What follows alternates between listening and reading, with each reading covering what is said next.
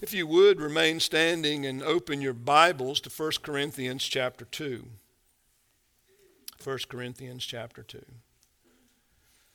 Even though our focus will be verse 6 and following this morning, I plan to read the whole chapter, all 16 verses. Before I do so, let's ask the Lord's blessing upon us. Let's pray. How blessed God, we are so thankful for Christ. We're thankful for His redemption, the shedding of His blood, the washing of away our sins. We're thankful for the Spirit who comes and applies that redemption, that atonement to us. We're thankful for the light the Spirit gives us, the words of your word the Spirit reveals to us. We're thankful, Father, for your eternal love, your election. Lord, that before the foundation of the world you had chosen, Lord, those who would be yours. We're thankful, O Lord, that you have given us this written word to help us understand and to truly cherish, Lord, what we have in Christ. So, Father, take this word this morning and destroy human wisdom. Foster in us a greater understanding and delight for that spiritual wisdom, for the gospel, for Christ, for your eternal kingdom.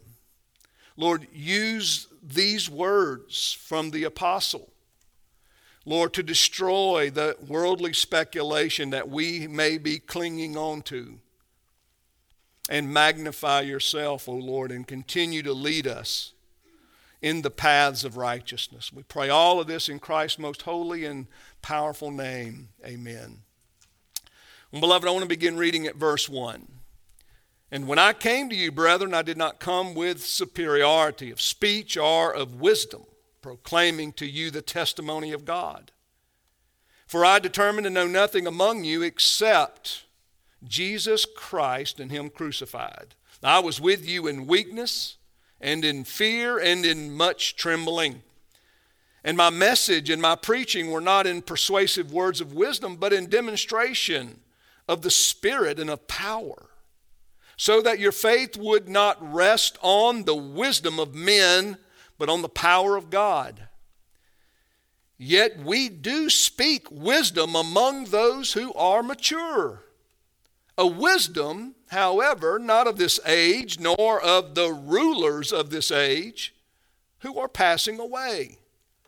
But we speak God's wisdom in a mystery, the hidden wisdom which God predestined before the ages to our glory. The wisdom which none of the rulers of this age has understood. For if they had understood it, they would not have crucified the Lord of glory.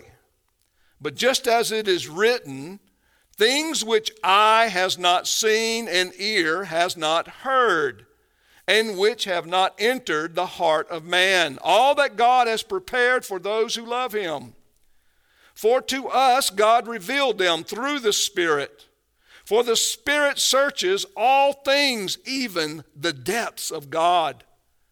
For who among men knows the thoughts of a man except the spirit of the man which is in him? Even so the thoughts of God no one knows except the Spirit of God. Now we have received not the spirit of the world, but the Spirit who is from God, so that we may know the things freely given to us by God, which things we also speak, not in words taught by human wisdom, but in those taught by the Spirit, combining spiritual thoughts with spiritual words. But a natural man does not accept the things of the Spirit of God, for they are foolishness to him, and he cannot understand them because they are spiritually appraised. But he who is spiritual appraises all things, yet he himself is appraised by no one. For who has known the mind of the Lord, that he will instruct him? But we have the mind of Christ. And thus ends the reading of God's word. Beloved, please be seated. Well, brothers and sisters, what a blessing 1 Corinthians has been There are so many practical things already we have found in the book, and we've already seen in chapter 2, verses 1 through 5, the testimony of the Apostle Paul that he gives of what a faithful minister is to be about.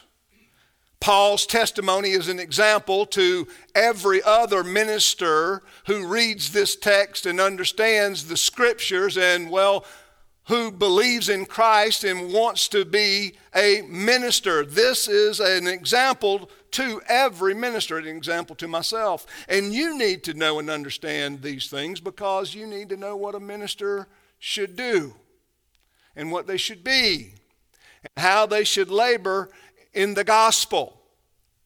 But now Paul moves from verse 6 and following, and Paul begins to give us some arguments. Paul begins to present us with the efficacy or the power, if you will, of the Christian ministry being God's wisdom.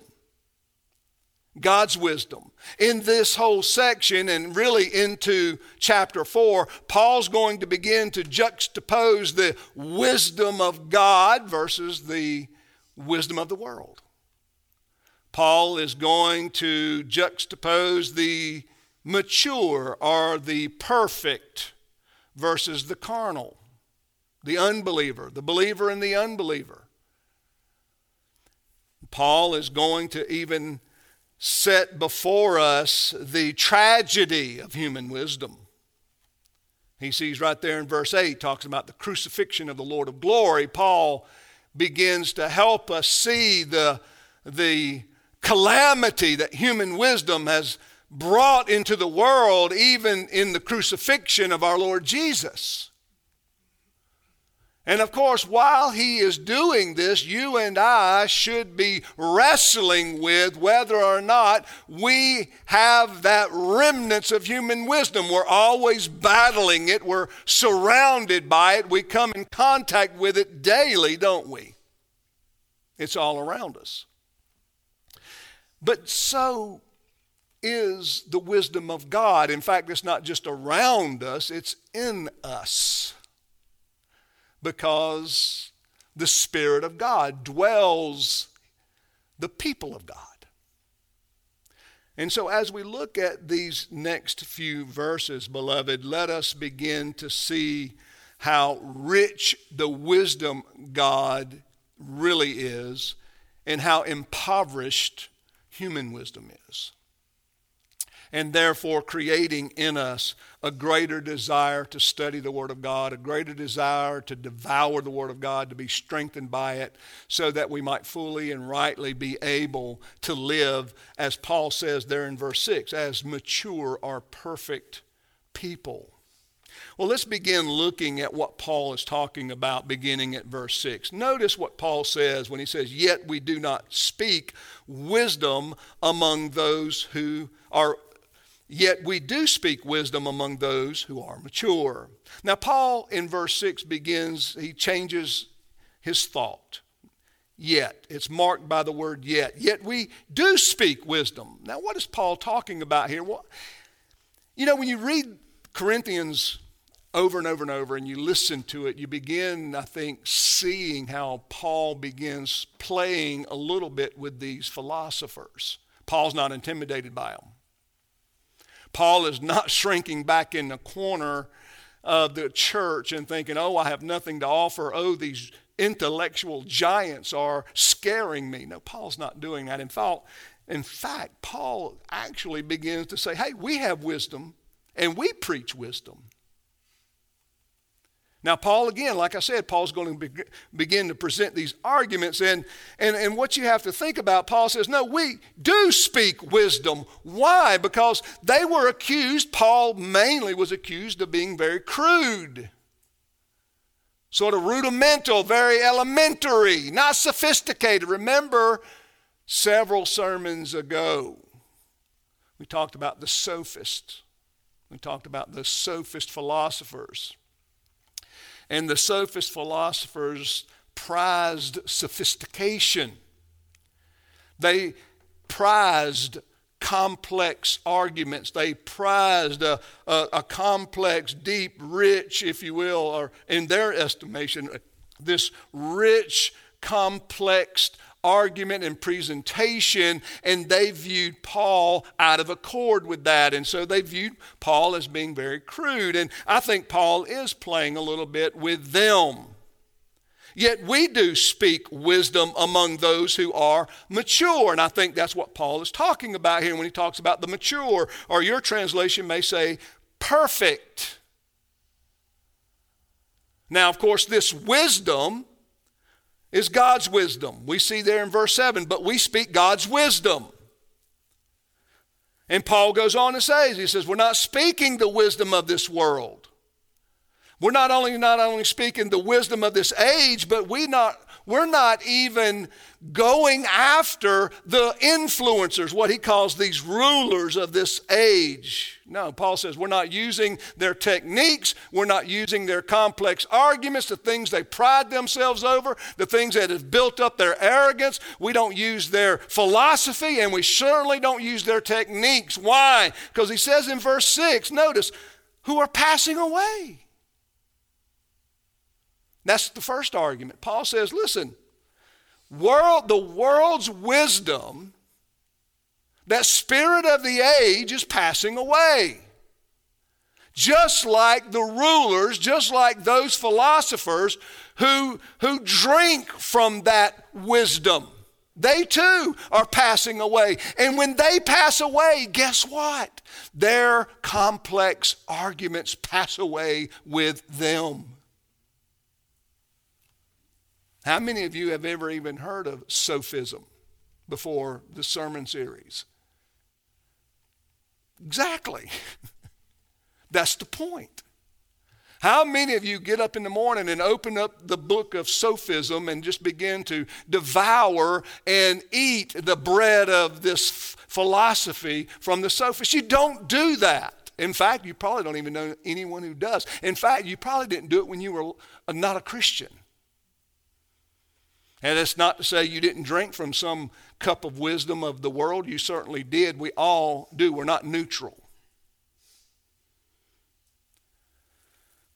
But Paul is toying, I believe, a little bit with them. I think Paul is beginning to demonstrate you're not the only ones who can present argumentation here.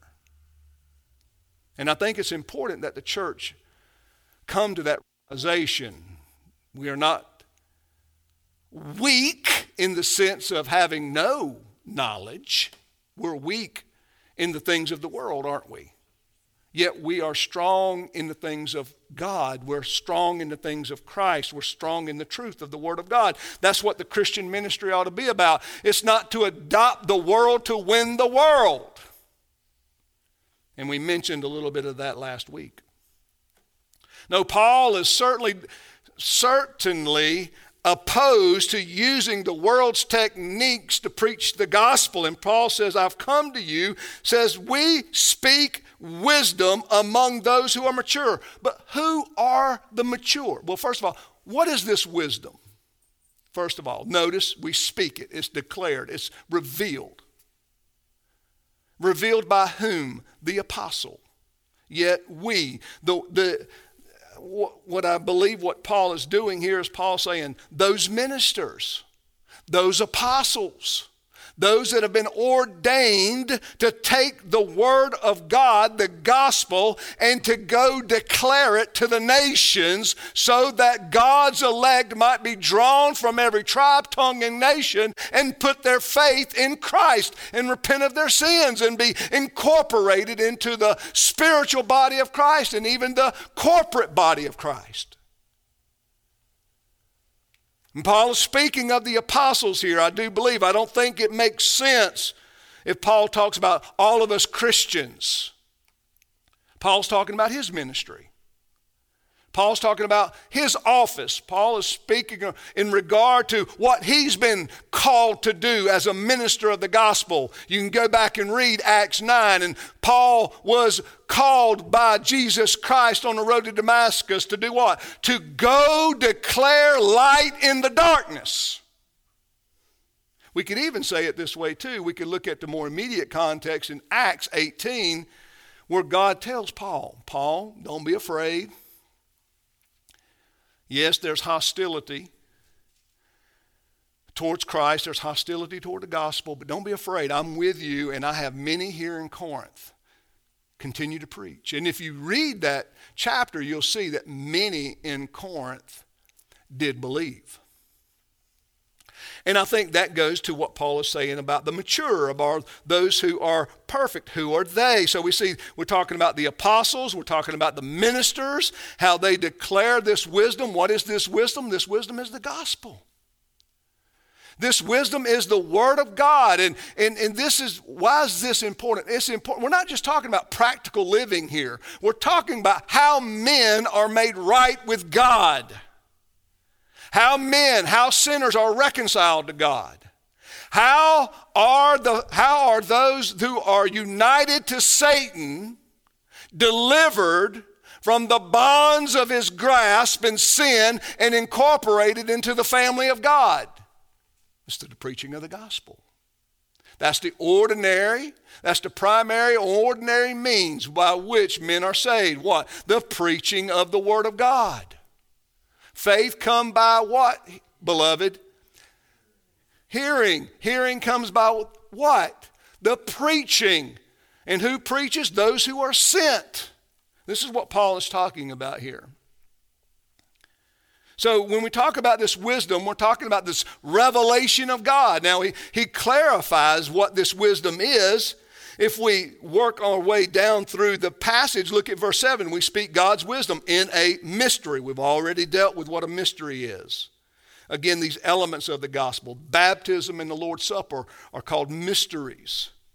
The gospel is called the mystery. Why? Because look at verse 7. The hidden wisdom, which God predestined before the ages for or to our glory, the wisdom which none of the rulers of this age has understood.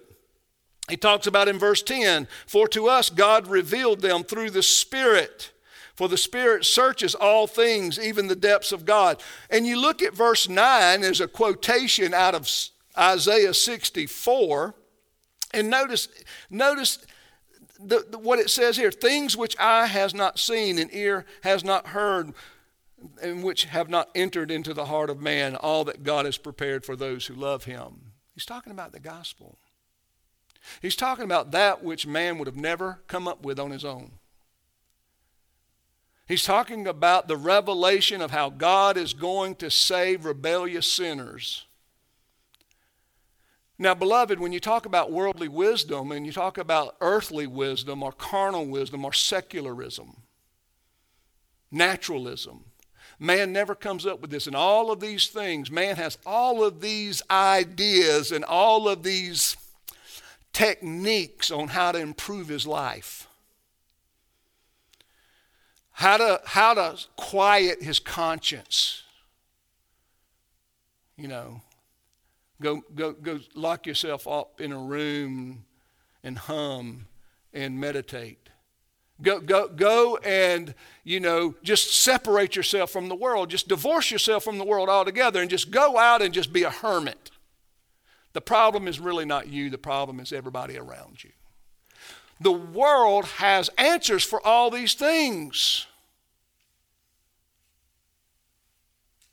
And yet none of it, not only is not even beneficial, as we'll see, but none of it compares to the glory of the revelation that God has given to us in the gospel that opens up to us a Savior. Where God would send his Son into the world and live that perfect life and lay that perfect life down on behalf of sinners. Man would have never come up with that. Man cannot ponder that from glaring at the stars. You can't look at a sunset and come up with that. You can't look at a mountain range and come up with that. You just can't look at that by contemplating a flower. It has to be revealed to you. It has to be shown to you. It's called the mystery of God, and it has to be revealed. And Paul says that yet we speak this wisdom to you. Why? Because it's been given to me. Paul says in 1 Corinthians 11, that which I have received, I give to you. Paul didn't make this up. Paul and the rest of the apostles did not cleverly meet in a room and come up with something that was unique. Jesus had conveyed it to the apostles, and he said, you go, you take this word to the nations, baptizing them in the name of the Father, Son, and Holy Spirit, teaching them to do all that I have commanded you. Go do. This is what Paul is saying. This mature, I think, again, possibly a play on words, because if Paul was seen as crude, barbarian, well, what about those who follow him? I mean, you know, sophisticated people really don't want to sit under unsophisticated word. And yet Paul is saying, but you are the mature, you are the perfect. Well, who are they? Well, they are the ones that the Spirit is indwelling. They are the ones that God has, if you will, down in verse 9. These are the ones that have opened their eyes to see, who have opened their ears to hear. What? That the Spirit of God, that has taken the Word of God and entered into their heart. What? All that God has done for them in Christ. These are the mature. These are the perfected. These are the perfect. Not the carnal, not the rulers of this age, Paul says, because that's what he goes on to say. He says we don't teach this worldly wisdom, not the wisdom of this age. Why? Because it does nothing to offer you in terms of saving you or reconciling you to a perfect, holy God. It can't do it. In fact, they despise it. The world despises the gospel. The world hates the gospel. The world is at war with God and will not accept the things of God. Why do you think we have so many religions that are focused on good deeds, good works? These religions say, well, what we don't have a heart problem. We are not really corrupt. We just have an ethical problem, and we can fix that by what? Well, changing our ethics. We're just going to start doing good deeds. And that will save us. That will redeem us. And though they don't understand the complexity of the issue, do they? You know, beloved, when you start talking about the depravity of man, you see people get riled up. Because, see, we don't just have an ethical problem. It's not just a works problem. It's that we desire the things that are off limits. We desire corrupt things. We desire unholy things. Which means that we don't naturally love holy things, which is God. God is the holy of holies. And so man is at war with God. Whether man realizes it or not, he is, and God is also at war with him. So Paul is, I think, playing on some of their arguments, and he is beginning to lead us in a biblical understanding of what a Christian ministry looks like, but yet why are we mature? Why are we perfected? It's not because we have worked out the complexity of some philosophical problem. It's because God has put His Spirit in us. Now you can say, well, you know, pastor, intellect is a part of it. Yes, it is. You've never heard me say divorce your intellect from the gospel. You've never heard me say divorce your will from the gospel.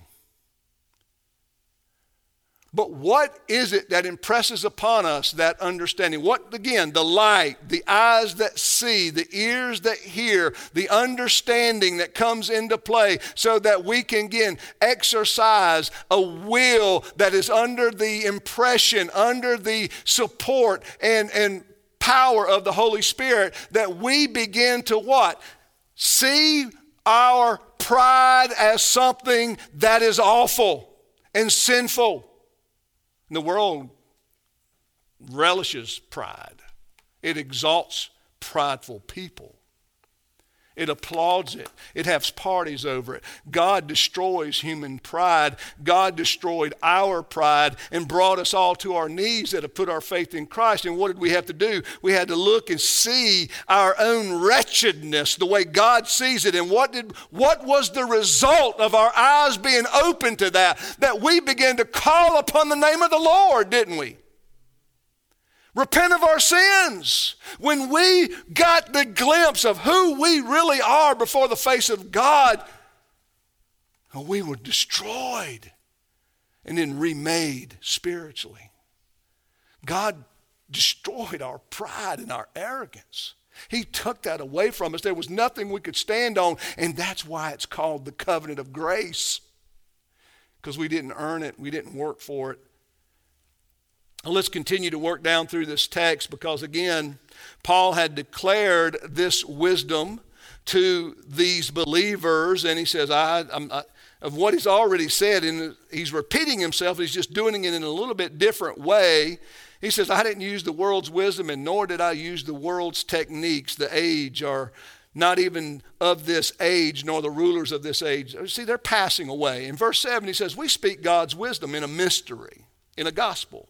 A message. The hidden wisdom, which God predestined before the age, before the ages to our glory. Ephesians chapter 1, which Paul wrote, talks about before the foundation of the world, God had predestinated those whom he loved. Before the foundation of the world. You know, when you start looking at all of these world religions and all the way, and again, the most exalted religion of our day is atheism. Now, atheism is friends with these false religions like Islam, Hinduism, Zionism. Atheists they're friends with them. But it's interesting how all of them are opposed to Christianity. I mean, biblical Christianity. A Christianity that exalts God and destroys human wisdom. They don't like it. It's convicting. It's condemning. And they don't want they want to have part in it. And in fact, when we preach the unadulterated Word of God, then this is why many ministries are coming under attack and being labeled anti-Semitic. Hate speech.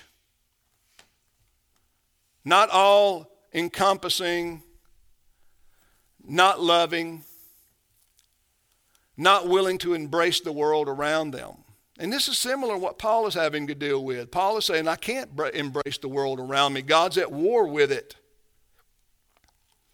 He says now in verse 8, notice, not only is the one that God has predestined it to be the way it is. In verse 8 he says, the wisdom which none of the rulers of this age has understood. For if they had understood it, they would not have crucified the Lord of glory. That's an interesting verse, isn't it? Well, what is Paul saying here? Well, Paul is now giving us an argument. This is the result of human wisdom. This is what human wisdom produces. This is the evidence of the destruction of human wisdom. What was it that the Jews used to judge and critique Jesus with? Human wisdom. What was it Pilate used to judge wisdom or to judge Jesus with? Human wisdom. Remember, Pilate even tried to go as far as saying, listen, I know it's our jurisprudence here. I don't see any fault in this man. He seems innocent to me. I know the Jews don't like him because he's interrupted their whole religious system. So I'm going to go and I'm going to practice this, once a year kind of thing where I let the people choose who we liberate from our prison system. And of course, what did they say? Well, we don't want Barabbas. We don't want that murderous crook. We want We want him. We want Barabbas. We want that murderous crook. We don't want Jesus. Crucify him. Let his blood be upon our children, us and our children. How did they come to that? Human wisdom. If we just get rid of Jesus, we'll just get rid of the problem. And then yet Peter's sermon in Acts chapter 2 tells us that while they practice human wisdom and are guilty for putting Jesus to death, they carried out the eternal will of God. That's what we're talking about here. The power, the sovereignty of God's wisdom and will being done, and is far superior than the will of men and the wisdom of men. But you see, beloved, you say, yes, but that was a good thing. Jesus was crucified. Jesus was put to death. Jesus was even though falsely accused and charged, that's a good thing. Yes, we have benefited from it. But beloved, that's the greatest crime in the history of mankind. The greatest crime in the history of mankind is the crucifixion of Jesus Christ. Falsely accused. He stood before his accusers, heard all of these false testimonies. There was none of it was viable. None of it was legit. No legitimate testimony against him. And yet, even in light of no evidence, put to death. Not just any man. Now, beloved, you say, well, yeah, well, that happens all the time. No, it doesn't. This has only happened one time. Why? Because he's the Son of God, Son of Man. He was conceived by the Holy Spirit in the womb of a virgin. Has that ever happened before? He came into this world with decades and centuries of what? Prophecy. To do good. To save a people from their sins and to be a great light to the nations. Anybody else coming in the world with that kind of prophetic expectation? He's the one that walked before men and healed the blind. He gave the blind sight. He raised the dead. He healed the lame. Who's done more good than Jesus? None. This is the one they crucified. This is the one they falsely charged and accused, run through a sham court, and put to death. And Paul's using this as an argument because what Paul is saying is this was the result of human wisdom. They thought they were clever. We'll just get rid of him, solve our problems. This is how human wisdom works. Beloved, you go back to the very beginning. And human wisdom is the cause of every epic failure of mankind. Let's go back to Adam and Eve. God had told them what to do. This is what you're going to do. You're going to cultivate the garden. You're going to exercise dominion. You're going to have children. You're going to walk in the cool of the day with me. You're going to worship me. You're going to learn. You're going to perform all of this under my supervision and blessing, and you're going to fill the whole earth with the glory of God. But whatever you do, don't eat of that tree. Don't eat of that tree. Because when you eat of that tree, you're going to die. But what did human wisdom tell them? Now, there was some coaching. I mean, the serpent did enter the garden, and the serpent did, as Paul said, beguile Eve, tricked her. But yet, what was the whole mechanism of the trick, of the bait and switch, if you will? He got her to thinking outside of what God had revealed. Now, you know God has said these things, but Now, beloved, she began to practice what we know as human wisdom. And she ate. And then human wisdom told her, hey, let me give to my husband. Let him eat too. And he did eat, listening to human wisdom. You want to go to the flood you want to go to Genesis 6? You want to think about human wisdom there? You want to think about human wisdom of Cain? I mean, look at the Tower of Babel. You want to think about human wisdom there? Beloved, in your life, I want you to just, let's pause for a second. Where have the greatest pitfalls in your life come from? Have they come from obeying the Word of God? Or have they come by you exercising your own wisdom? This is what Paul is talking about here. You work your way on down, and then he talks about, and he quotes from Isaiah. Now, it's interesting in verse 9 because Isaiah 64 is talking about the salvation of the nations. Well, the salvation of the nations, what do you think? The nations lie in darkness in all of these false religions, all this paganism, and atheism really wasn't a thing back then as it is today because atheism is sophisticated. Atheism is the new sophism. Oh, it's all scientific, it's all complex, it's all complicated, and you barbaric Christians, you very crude Christianity can't speak to these things. I mean, you think the world was created in 6 days. You think God spoke through a mule. You believe that a great fish swallowed a man.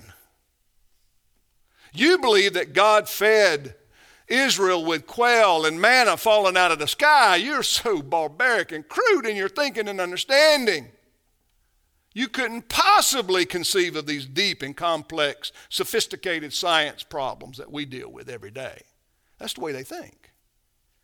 That's why the atheists typically, whether it be, the very popular ones you can find on YouTube, or not, that's why they talk down to Christians, because they think all Christians are stupid.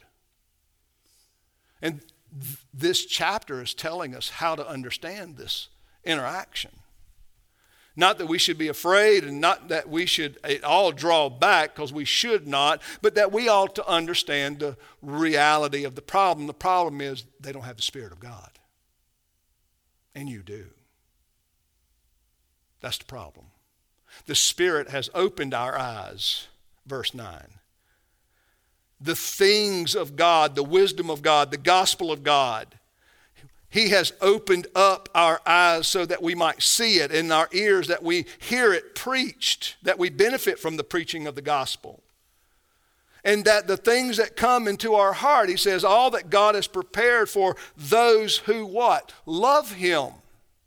See, that's another description of the mature in verse 6. Who are the mature? Who are the perfect? Well, they are the ones that love God.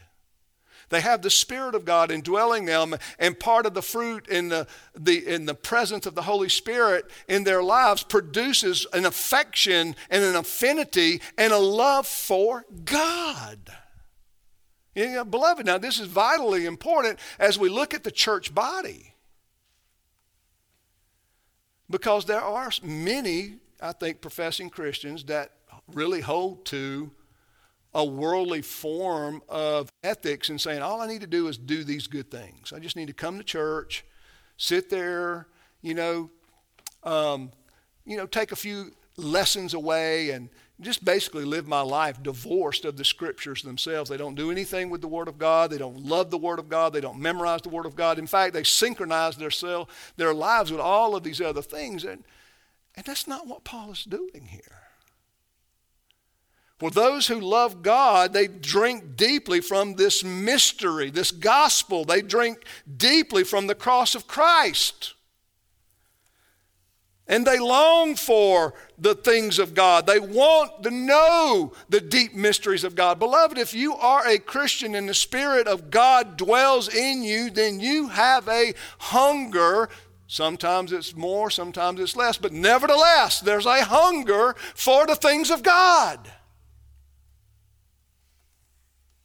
That's really and truly the litmus test. Now, everybody will say, I love God. I love God. But yet we have to walk our way through this passage of Scripture, right? He says, listen. He says, now, and this is where he gets into verse 11. He says, for who among men knows the thoughts of a man except the spirit of the man which is in him? That's a question. Meaning, you really do know yourself. And you even know when you lie to yourself. Because see, Paul's going to use the argument. He says, well, you know yourself.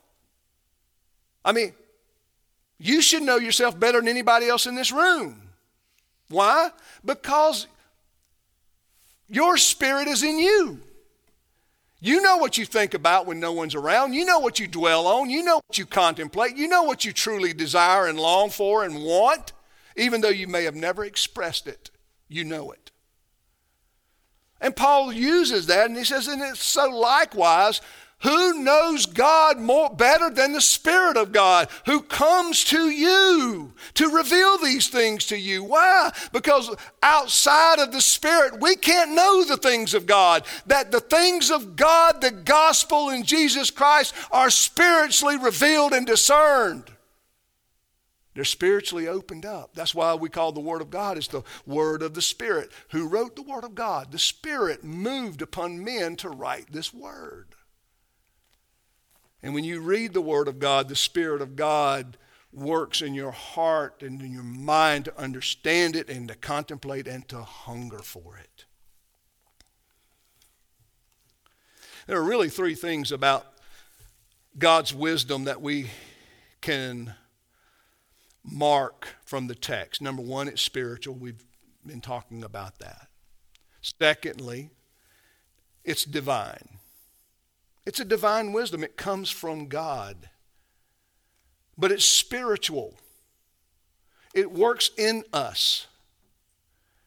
It's the Spirit of God working in us spiritually, the way we think, the way we talk, the way we see things, the things we long for, the things we desire. It's spiritually working in our lives, and it's performing and producing in us a spiritual walk before God. So it's spiritual, it's divine, and then thirdly, it's eternal.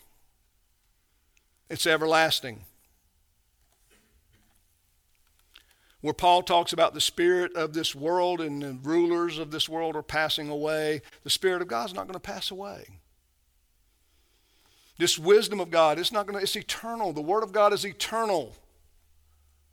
Remember what Jesus taught us in the Sermon on the Mount. Heaven and earth will pass away, but what remains forever? The Word of God.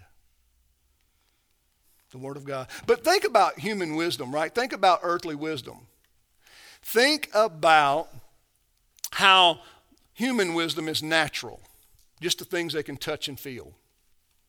That's why we have so many philosophies based on materialism. It's not spiritual, it's natural, it's not divine, it's man-centered, it's carnal. Carnal. The philosophy of the world is based on the carnality of man, the fallen delights and pleasures of man. That's why we see what we see going on all around us. That's why we can celebrate debauchery. That's why the world has no problem celebrating death and abortion and debauchery and the moral failures of the family and all of these various things. Because it's a wisdom based on the carnality of man. And it's not eternal in the same sense. It is temporal, meaning it'll pass away. It'll pass away. And it'll just regurgitate these various philosophies. But we can teach this philosophy to our children. We can teach this gospel, this mystery, this wisdom to our children and our children's children and our children's children's children. When you hold your grandchildren in your lap and you catechize them and you teach them the things of God or you read the Word of God to them, guess what? It's never passing away. It's just as rich and beautiful and powerful as the first day it was uttered and revealed. And when you read it, when you recite it, when you reveal it to these children and children's children, beloved, it's just as fresh and new as it's ever been because it's God's wisdom.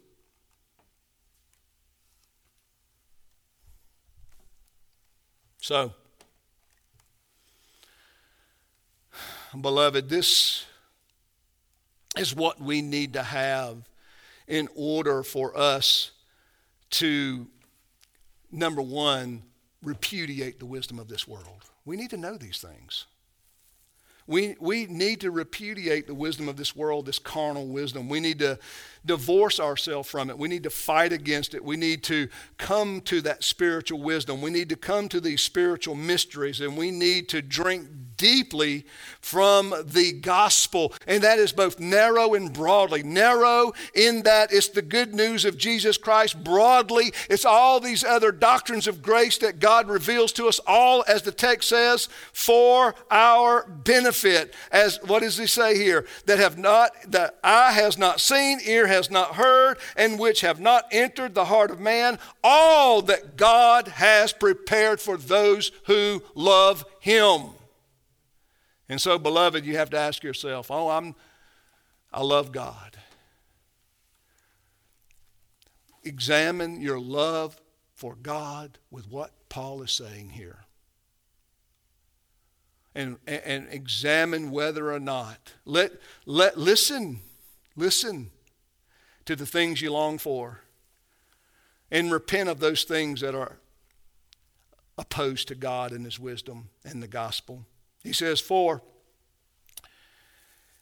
now we have received not the spirit of the world, verse 12, but the Spirit who is from God, so that we may know the things freely given to us by God, which things we also speak, not in words taught by human wisdom, but in those taught by the Spirit, combining spiritual thoughts with spiritual words. I want to end with this, and I'm probably going to preach solely on that verse, but meaning this, beloved. Why is Paul so adamant about not using the techniques of the world? Well, because the Spirit of God has revealed spiritual words. Why are we so adamant about using, and I'm holding up an English Bible, but guess what? It wasn't written originally in English. But why do we scrutinize, and why are we very critical when we come to the examination of the Hebrew and the Greek and the Aramaic, and so that we can translate them accurately and faithfully? Because sometimes it's not solely accurate one-to-one. Sometimes we have to faithfully deal with it, the concepts. Why do we do that? Why do we agonize over it? Because they're spiritual words. There's a doctrine called the perspicuity of Scripture, and that is that the Holy Spirit has ordained the very word in its very place that we ought to know and understand. We don't take liberty with what God has revealed and just do with it whatever we want. That's why we have to be careful of some of these translations that broadly interpret the Greek and Hebrew and water it down to the point where it loses its meaning and value. Not all translations are equal. Not all translations are worthy of your time and investment. And Paul talks about the Spirit revealing to us the gospel, but also the Spirit revealing to us the very words of the gospel. You know, if you were to survey many Christians today, they wouldn't even know what the word atonement means. They wouldn't understand the word sanctification. Even though they really don't understand the concept of election or God's elect, they would, rail against it. How dare God choose anything? Interestingly enough, we choose people we love.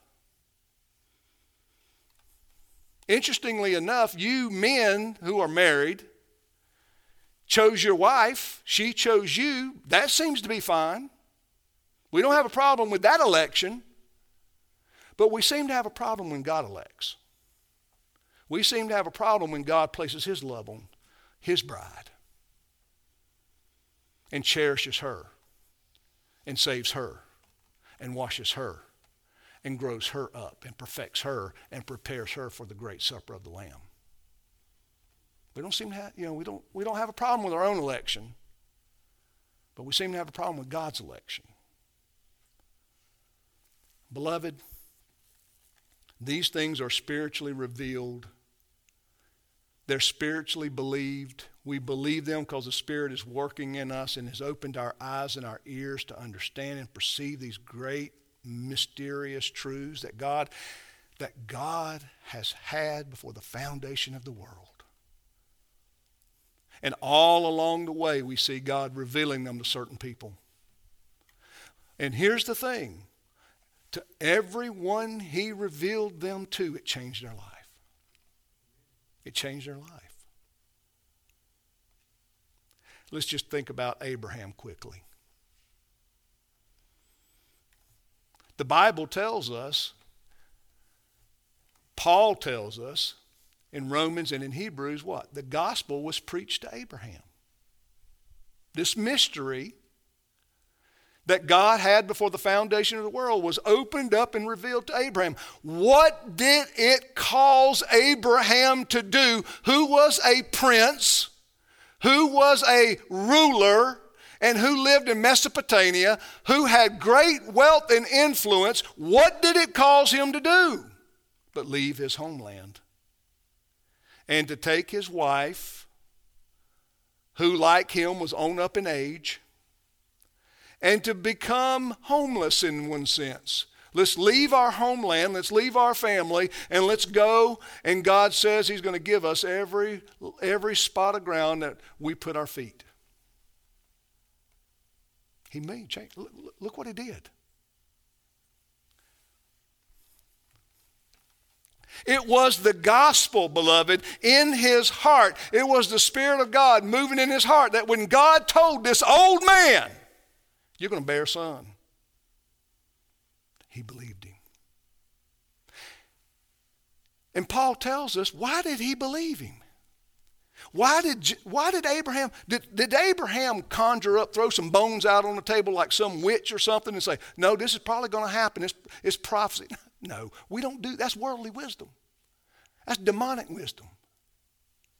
Abraham believed that God was the God of life.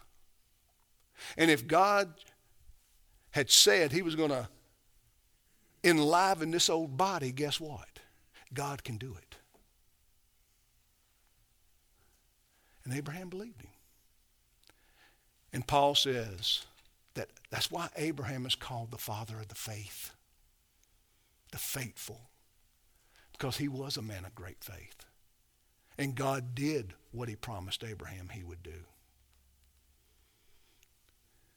Beloved, why are we, listen, human wisdom says the dead don't rise. Why are we ashamed to talk about the raising of the dead? Who's the God of life?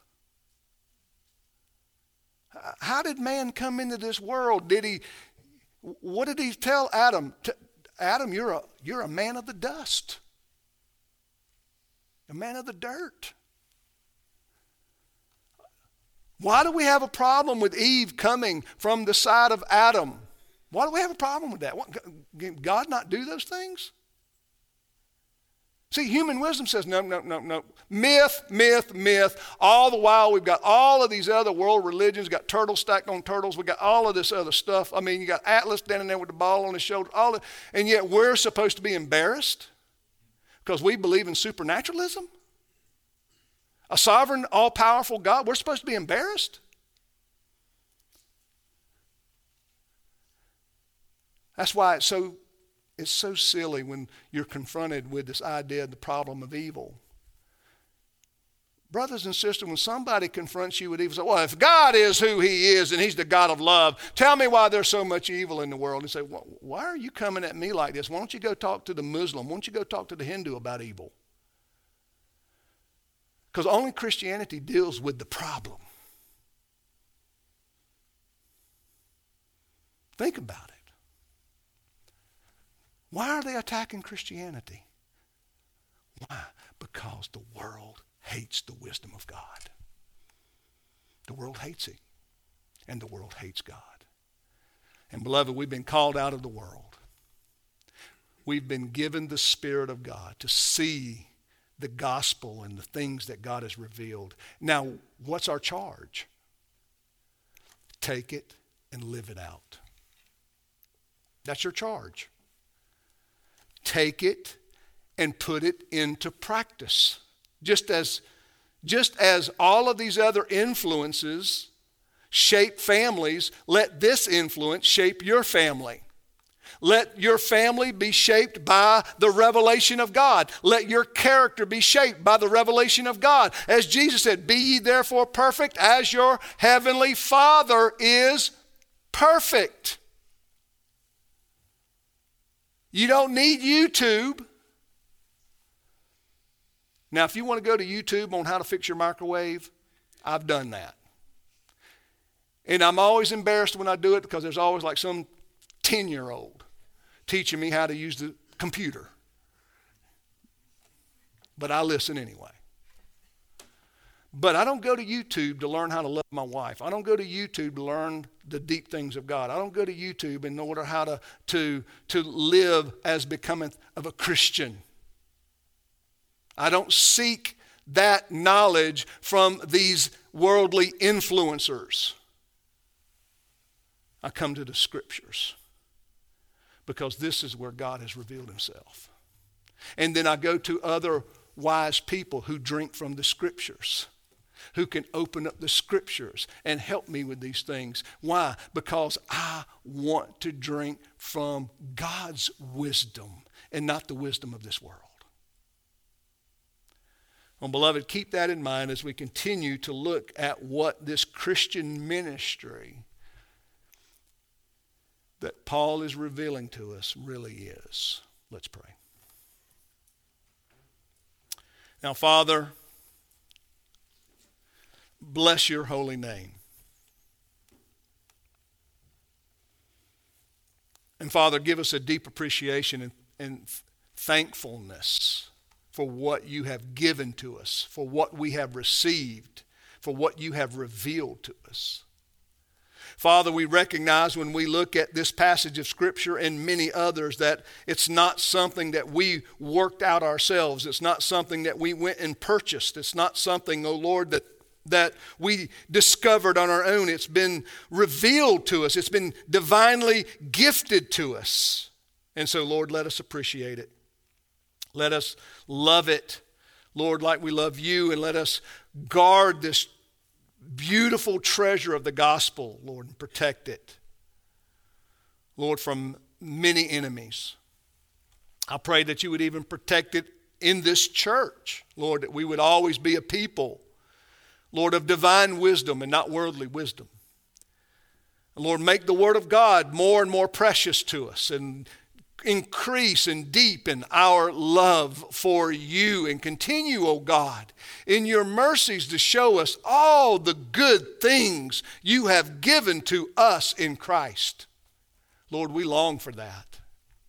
Lord, we know how rich the Christian life really is. We are not paupers. We are not barbaric, Lord. We are not crude. We are enriched in Christ, and all treasures have been given and hidden in Christ, are ours in Jesus. So, fathers, just give us a spirit and an attitude, Lord, to come to your word and to drink deeply from it, to study it, to understand it, to walk according to it, O Lord, that we would be what Paul says in verse 6. We would be mature. We would be perfect Christians in that sense. And we will give you the praise and glory. We pray this in Christ's name. Amen.